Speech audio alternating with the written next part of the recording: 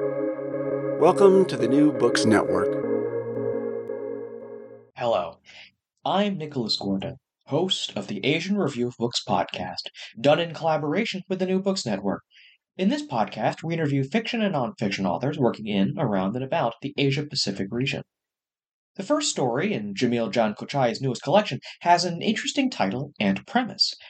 Playing Metal Gear Solid 5, The Phantom Pain leads the haunting of Haji Hotak, but what starts as a story of a young Afghan-American man buying the latest installment of the stealth video game series becomes an exploration of Afghanistan, how the country has borne the brunt of generations of imperial and geopolitical conflict, and how that history is etched on its people. Jamil's book is about Afghanistan, as well as Afghans and Afghan Americans grappling with history and strife, conflict and tension, family and community, often amidst the backdrop of an unfeeling U.S. invasion. Jamil Jan Kochai is the author of 99 Nights in Logar, a finalist for the PEN Hemingway Award for Debut Novel and the DSC Prize for South Asian Literature. He was born in an Afghan refugee camp in Peshawar, Pakistan. He originally hails from Logar, Afghanistan. His short stories have appeared in The New Yorker, Plowshares, Zoetrope, the O. Henry Prize Stories, and the Best American Short Stories. Currently, he is a Hodder Fellow at Princeton University. Today, Jamil and I will talk about his short stories, his Afghan and Afghan American characters, how they relate to today's Afghanistan, and some of the surprising inspirations for some of his stories. So, Jamil, thank you for coming on the show today. I want to start with the first short story in your collection, which I admit when I saw the title, I kind of sat up a bit straighter in my seat when I noticed the title of the story was Playing Metal Gear Solid 5, The Phantom Pain. But you kind of take that story in an interesting direction where the framing for that game, which is it's set in, I guess, Soviet era Afghanistan, to kind of talk about the history kind of conflict in that region. I just want to start with that particular short story. Yeah, I mean, it's a funny short story just because it started out as a joke more than anything else. I was with my brothers and we were literally playing Metal Gear Solid 5, The Phantom Pain, and I just joked around. We were in Afghanistan, and it was the first time where we'd been playing a game set in Afghanistan where the Afghans weren't the people we were supposed to shoot. So in that game, the main character he's assisting the Afghan Mujahideen, and so I was just joking with my brothers, and I was like, it'd be cool if we could go from Kabul. It's set in northern Kabul down to our father's village in Logad and help our village fight the Soviets. and it was this dumb joke, but like that idea just sort of lingered in my head, and it wouldn't go away. And usually when a particular idea like that, when it keeps bugging me and it won't just get away from me, usually that means there's a story somewhere in there. And so at that point, like, I was just trying to figure out, who that story would be about, what are the key relationships, and then of course, because the game itself it's having to do with it's centered upon, to a certain degree, global conflicts, and in particular the Soviet occupation of Afghanistan. It was very easily for me to then sort of slip in my own family's history regarding the Soviet occupation, and so that's how that story sort of came together in the beginning. So, I mean, a lot of your stories are kind of set in Logar. It's kind of where it's the home for a lot of the short stories in this collection. I guess, where exactly is Logar in Afghanistan, and what is that part of Afghanistan like? Well, Logar it's first of all, it's an absolutely beautiful, it's a beautiful place. It's incredibly precious to me and very beloved, just because a lot of my most tender and precious childhood memories took place there. It's a province. It's located just south of Kabul, and it's located on this south of Kabul and then north of the border to Pakistan. And it's actually one of the reasons why there was such a great amount of conflict in Logad for the last, what's going on, 60 years here, is because of its location between Kabul, the metropolitan, capital of Afghanistan, and Pakistan. So what happened during the Soviet war was that you would have a lot of weapons lines would go up and down. Mujahideen would be crossing back and forth between Logad and Kabul and Pakistan, and so for that reason, it became it became a very conflict-ridden area, all throughout the Soviet occupation, and then during the civil wars, and then during the American occupation as well. My particular village, the village that many of the stories focus upon, it's located in the Mahmud Agha district, and in particular, it's located in between. It's in this sort of very lush river valley that's surrounded by these, sort of very intimidating, harsh black mountains, as the folks there call them, and it's a beautiful, lush, fertile land. It's sort of this oasis area in between a lot of this sort of more rocky, harsh areas that you can sometimes find in Afghanistan, and it's filled with fields and orchards, and it's a very beautiful location. It's especially great, if you're a 12-year-old boy looking for adventures or trouble. It was a great place to be at that time. So I mean, so the stories in your collection are kind of unabashedly from the Afghan or Afghan American perspective, and even saying that kind of feels like an understatement of the characters, the perspective that comes through in your writing. What's missing in how we talk about Afghanistan and the Afghan people, whether in fiction or nonfiction? Well, I mean, to be honest, Nicholas, I think it's exactly that. I think it is actually the Afghan perspective, and that's what so often lost, I think, in when you look at any sort of cultural media about Afghanistan. It's almost always written either from the perspective of a foreign soldier, an American soldier, or a British soldier, or whoever else, or it's a foreign journalist, or it's some sort of a even like a foreign activist that's arriving in the country to help the people, right?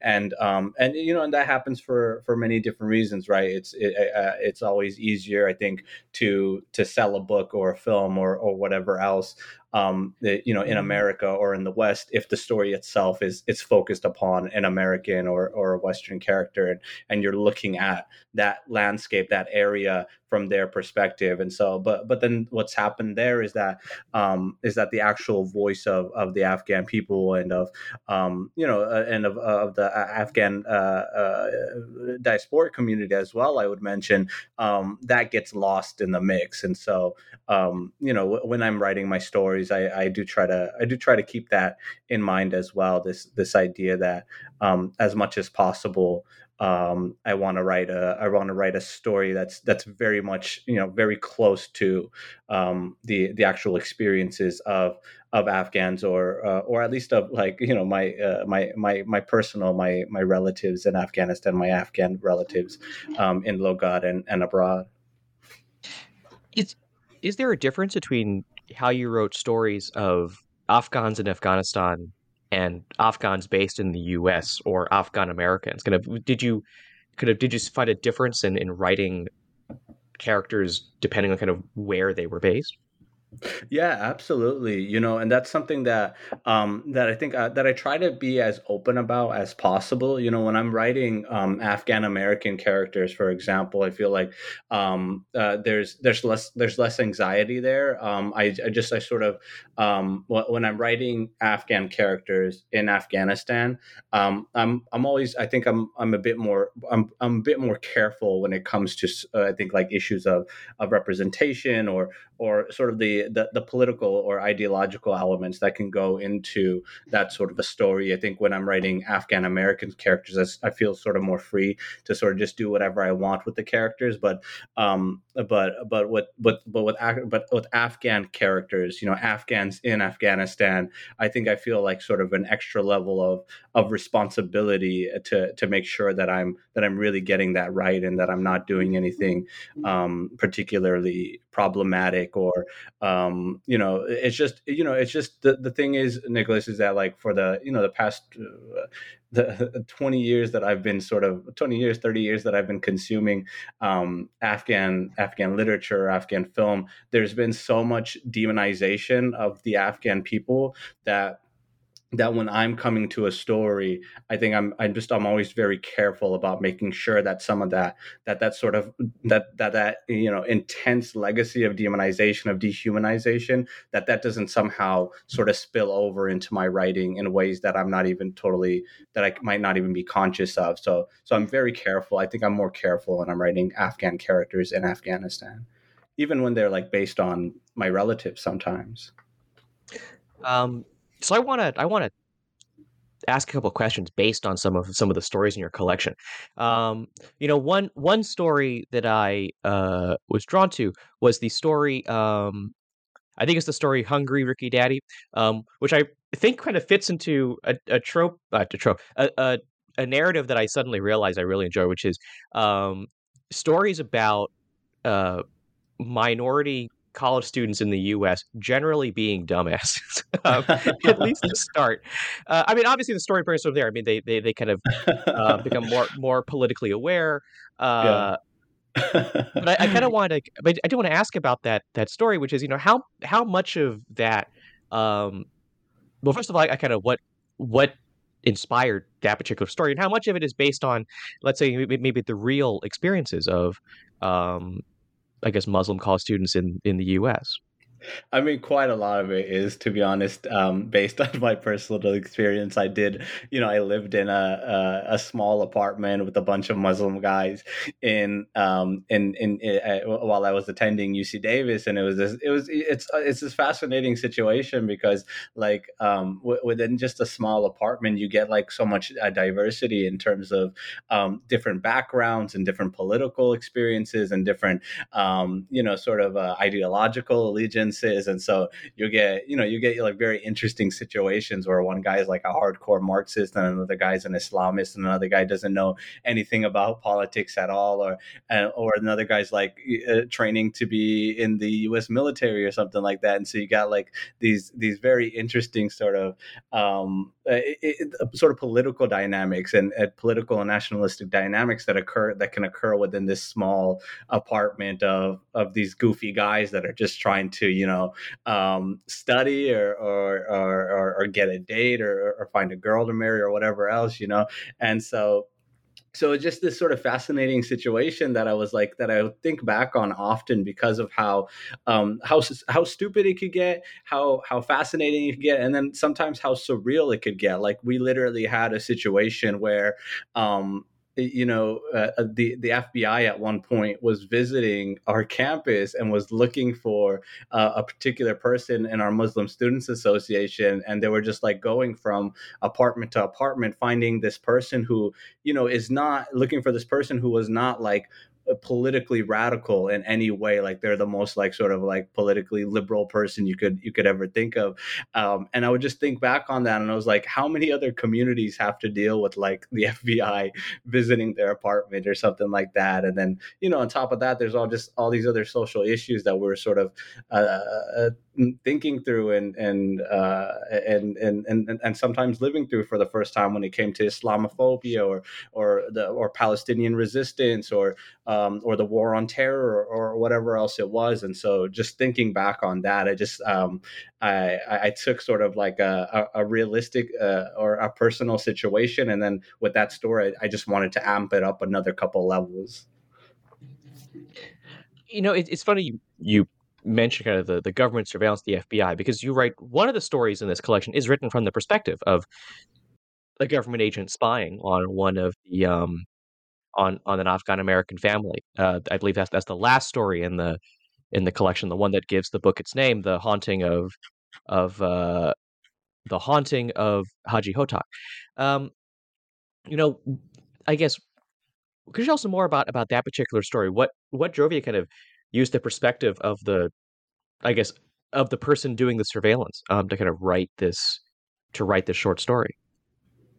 Well, again, it's funny. That's another story that sort of it came out of a joke. I was like scrolling Facebook one day, and this Onion article popped up, and the Onion articles basically its title was something like FBI agent thinks back longingly on the Muslim child he's been surveilling for the past 10 years as he graduates high school. And it's like, and it's this, so the joke is it's like this surveillance agent who builds like this real bond and feels pride for this kid that he's been watching for so long. He's watched him grow into an adult, and he feels pride for him now that he's graduating high school. And so I thought it was hilarious, but that figure of this surveillance agent sort of slowly kind of falling in love with this Muslim family that he's surveilling, like that really fascinated me. And so I just started thinking about like who would be, what kind of person would do that, and what kind of, and I really wanted to investigate that particular sense of that idea of love, that this person could be surveilling this family, could be watching them, could be violating all their rights to privacy and everything else, but still over time, out of this sense of like protection or whatever else, could still feel this sense of love or a bond with them. And so that just fascinated me so much that I thought, there's a story here. And there's another short story in the collection that they kind of brings me to kind of maybe a broader question about the book. For the stories that are based in Afghanistan, with I guess Afghans based in Afghanistan, it's funny. The United States is presented as it is kind of like an unfeeling, almost. I almost use the word kind of natural threat as like a natural disaster. I mean, obviously, Afghans are very angry at how the war intrudes into their lives and those that are killed by U.S. bombings. But it's also just like it's a thing that in some ways they can't change. Like the U.S. is always there. It's unthinking. It will bomb your village without a thought. And there's one story, I think, I believe it's Parade of Goats, where a U.S. pilot crashes and then is taken to this village. And I wonder if you could talk a bit more about how your stories kind of intersect with, I guess, with the U.S. invasion. Yeah, I mean, I think if there's sort of a central, political objective to my work, especially during the years of the U.S. occupation itself, like I would say that my work is sort of vehemently anti-occupation, and anti-war in general, but definitely in particular anti-U.S. occupation, and so when I was thinking through these stories and when I was thinking through these characters, it was always important for me to emphasize the debilitating and the devastating effects of the war. And it was important for me not only to illustrate that in terms of like the more physical sort of dramatic instances of a bombing, for example, annihilating an entire family, right? But it was also it was important for me to show the ways that the war sort of slipped into people's lives in these ways that you wouldn't think about, in terms of the way that they were just experiencing the world around them, the way that they thought about time, the way that they thought about movement, and so for that reason, I think you're exactly right. There's this sense that I kind of, in certain instances, I wanted the war to almost seem like this impossible, indeterminable, almost like sort of a natural phenomenon that's occurring to these people.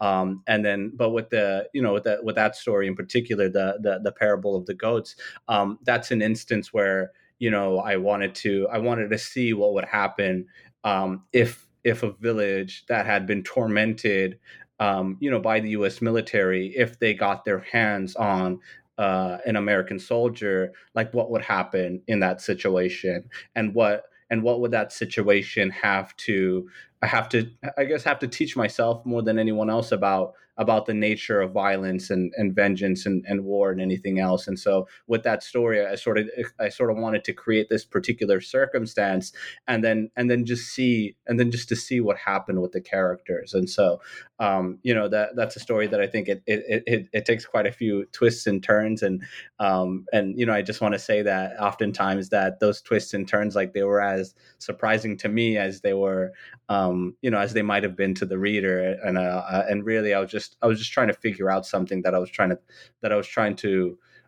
contemplate about the nature of violence and war with that story. To take a step back, kind of about how the book has been received. Your book was this book was a finalist for the National Book Award for Fiction. Clearly, it struck a chord with readers. Why do you think these short stories and this perspective is? Why do you think readers have been drawn to it? Oh, that's a great question. I mean, I think what's been really helpful about with the short story collection in particular is that it has allowed me this freedom in terms of being able to explore like different perspectives and being able to write from different perspectives in the stories that I didn't have, for example, with my first novel, 99 Nights in Logad, which is written entirely from the perspective of this young boy in Afghanistan. And so, with the story collection, I got to write one story about, a gamer in Sacramento. There's another story about an FBI agent. There's another story that centers upon the perspective of an old Afghan woman that's sort of battling with her family. There's another one about two Afghan American doctors. And so I think part of it, I mean, I'm just guessing here, but I wonder if part of it has to do with the fact that that I was sort of able to provide these varying perspectives and allow my different readers to sort of enter these varying realms as well, in terms of what they can explore and how they might think about Afghanistan or in that case, America as well, California, Sacramento, the Afghan diaspora. In new or exciting ways. I think I have one more question, and I admit I don't know the timeline of when you were writing these stories, but I would expect many of them were probably written before or at least during the fall of the Afghan government, I guess the loss of the war to the Taliban, the fall of Kabul in 2021. I know for anyone that was paying attention to what was going on in the country, those events would not have surprised anybody, and obviously may not have surprised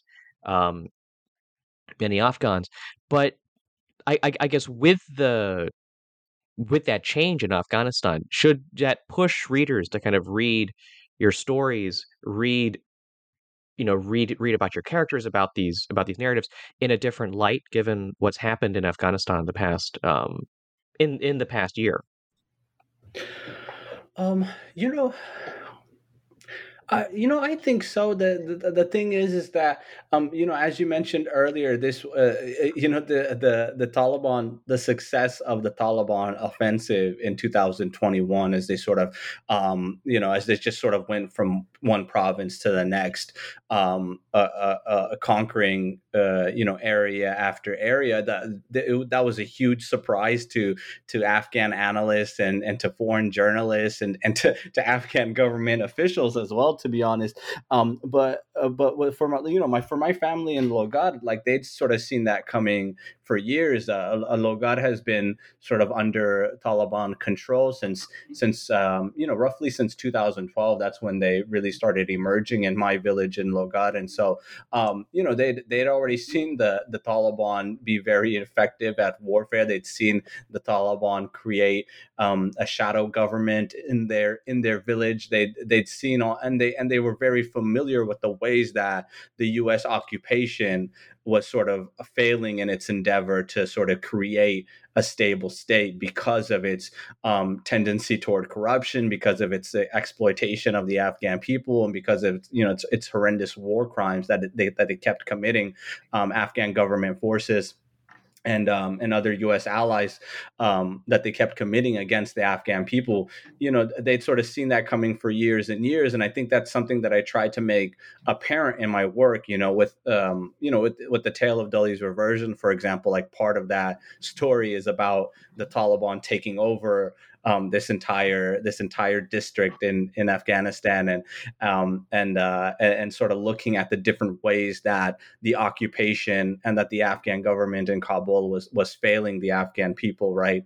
And so for that reason, I think taking that into context, I think it does actually. I think you're right. It adds sort of a new layer to how I think other readers can think about my stories, but also in the ways that I was thinking about my stories, because for years and years you got the sense that one day, like this little bubble that America had created in Afghanistan, that one day it was gonna pop, it was gonna fall apart, and then it did, and now we're sort of left with all the wreckage that's sort of been left behind, and I'm really hoping that now that the occupation is over, now that this U.S. soldiers have to a certain degree left Afghanistan behind, that Afghanistan then doesn't become sort of just this forgotten war, this forgotten territory. The U.S. is still actively sanctioning Afghanistan, and it's been leading to a brutal, devastating food crisis for the people. It's the most impoverished, it's the most vulnerable people that are really suffering from these sanctions, and no one much seems to care about it. It wasn't a hot topic issue with the recent elections, and I'm worried it's not going to be an issue when Biden goes up for re-election either, and so I'm just hoping that that Afghanistan doesn't become this forgotten situation because the U.S. isn't present there in the way that it previously was. So I think that's a great place to end our conversation with Jamil Jan-Kochai, author of The Haunting of Haji Hotak and Other Stories. Jamil, I actually have a couple more questions for you, which are, where can people find your work, whether this book or other writings that you've done, and what do you think might come next? My recommendation is try to look up or call your local bookstore and see if you can find The Haunting of Haji Hotak or 99 Nights in Logar. I'm always, support your local bookstore as much as you can. If that's not an option, bookshop.org, I think, is another great resource to buy the book as well. And then, in terms of what's coming next, I've got I'm working on a couple of articles. And then I've also got a novel that's just starting to ferment, and so we'll see what happens with that project. So you can follow me, Nicholas Gordon, on Twitter at NickRIGordon. That's NickRigordon.